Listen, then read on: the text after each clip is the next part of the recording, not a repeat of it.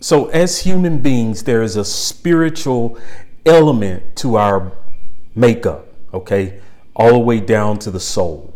So wherever we come and go, different places, around different people, we leave behind a spiritual fingerprint or footprint, residual, that's left behind, that is a marker or indication or indicator that we've been there. And over time, that fingerprint will dissipate and disappear. It just sort of kind of fades away. In some cases, depending on circumstances, which I don't want to get into this, that physical or that spiritual footprint or fingerprint, right, that residual will remain behind, right? And so now you're getting into apparitions and you know, you could even step into the realm of the poltergeist. That's getting way over there, that's not where I want to go with that. But when we leave behind our spiritual residue, energy trails, other people can come along who have who are at the height of their gift and their abilities, especially empaths. They can sense that energy that's been left behind. As a kid, I would be on the phone with someone, and this is sort of how I discovered that I had the ability. As a kid, I'd be on the phone with somebody and I say, "Oh, I sense this person," and they would say, "Well, how would you know that?" You know, or I could sense that you are looking at a horror movie, or I can sense that you are looking at maybe pornography, or I could sense that, you know, you're engaged at this place. Maybe I could tell the specific building or business that they went in, because if I frequented that business, I'm familiar with the common scent, spiritual scent of the people in that business. And so that person also collects. We do collect energy as well. And so not only at a young age was I able to sense spiritual residue or fingerprints in the spiritual realm that are left behind, residual, I could also sense the energy of others who come around you. Right. So my gift is at its highest level in that area now. So my cat, for example, would go out into the neighborhood and play with people. Right. And come back. It's an indoor-outdoor cat. So my cat would come back in and I could describe the people whom played with my cat or touched my cat just by interacting with my cat and the energy around my cat. I could describe them. Right. Not too long ago, I had a conversation with someone who just wanted to meet me.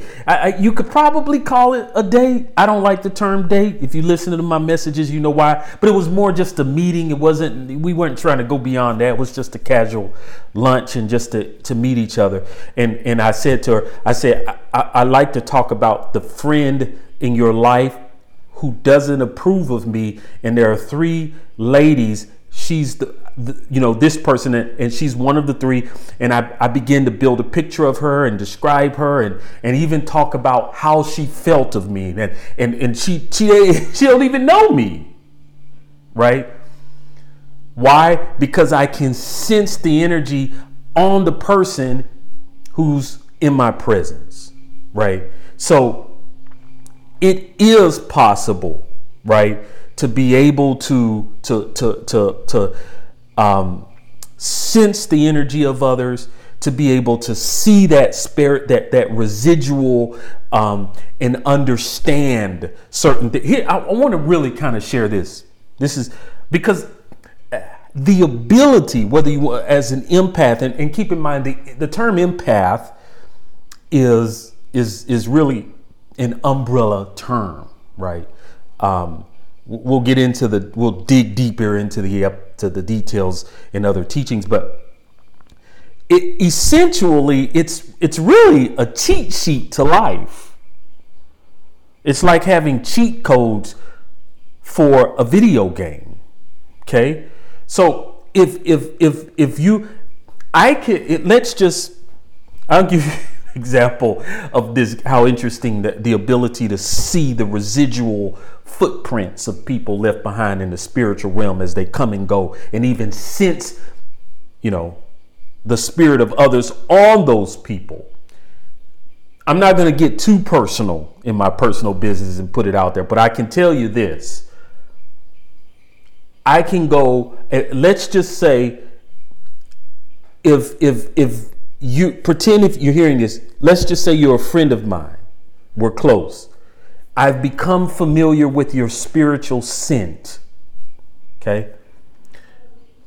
I have, just simply by being familiar with your spiritual scent, I can walk up and down the street to the stores that you frequent. I don't even need to know the stores that you frequent. I just tell me a mile radius of where you typically like to hang out. And if I can go into those businesses and into those stores, I can sense your spirit, depending on how close you are with those people, on other people, and pinpoint those people and say, hey, I bet you know this person at this store. And I've done that before. Okay. So that's having a strong grasp of your ability to be able to do that. Right.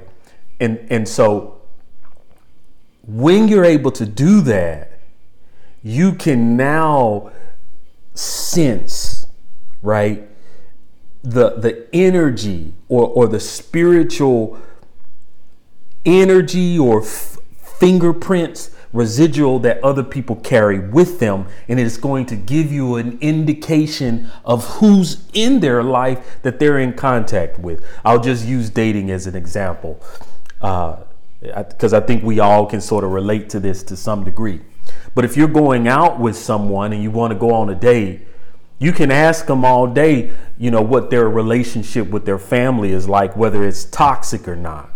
You can ask them whether or not their relationship with their friends is toxic or not. Because if you marry that person, or you give your heart to that person, you got to deal with those issues too, right? So if you have a sense, if you can sense the energy around them, right?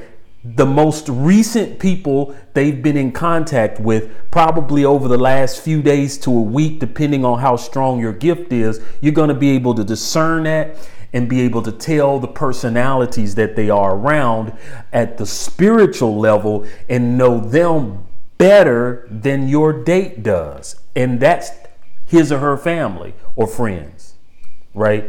So that gift can come in handy in so many different walks of life, right? And so that is, this can be on jobs. You can use it to discern people in so many ways and understand the people that are around you. So, the gift or the position of empath is so much more than what you or most people have been taught. That it's just this woe is me, la la la, bah, I feel things and I have to sleep all day because it's so emotionally traumatic for me. Look, let me tell you something. There is a next level, and I'm going to talk about this in my next teaching, of your ability as an empath, right? As a matter of fact, I'm just going to stop there. I'll just say this. We've got, as empaths, I'm speaking to you, you've got to stop playing the victim role, right? As if, oh, well, I'm the victim because as an empath, I feel everything and I'm so sensitive and I just can't go outside and be around a lot of people. If that's you and that was me, then you haven't been trained and taught how to master your gift. You're still at level 1. Okay? I'm going to stop there because, and I understand that hearing that can be offensive and it can provoke a bit of anger because you carry that ability with you. And we often think that, well, I've been using it this way my whole life, and so I must got it right. So he trying to tell me, well, I am telling you that you do have it right for level 1. Now, if you want to go to the next level, then it's going to take humility and a willingness to learn, right? And that was, for me, I just had a sense that it was more to being an empath than what I had been taught and what I was seeing out there, right? I was just, for me growing up, I just was like, it's got to be more. These people keep saying an empath is just all about feeling stuff. Like, really? Is that all? You just feel stuff and cry at home all day long? Really? Like, we're supposed to be powerful creatures, and I ain't seeing it. So I'm gonna pause right there, and I'll go into the next. We'll pretend that my next recording is part 2 of this, but it'll be part 1, and I'll talk about that, more about that gift and elevating to the next level.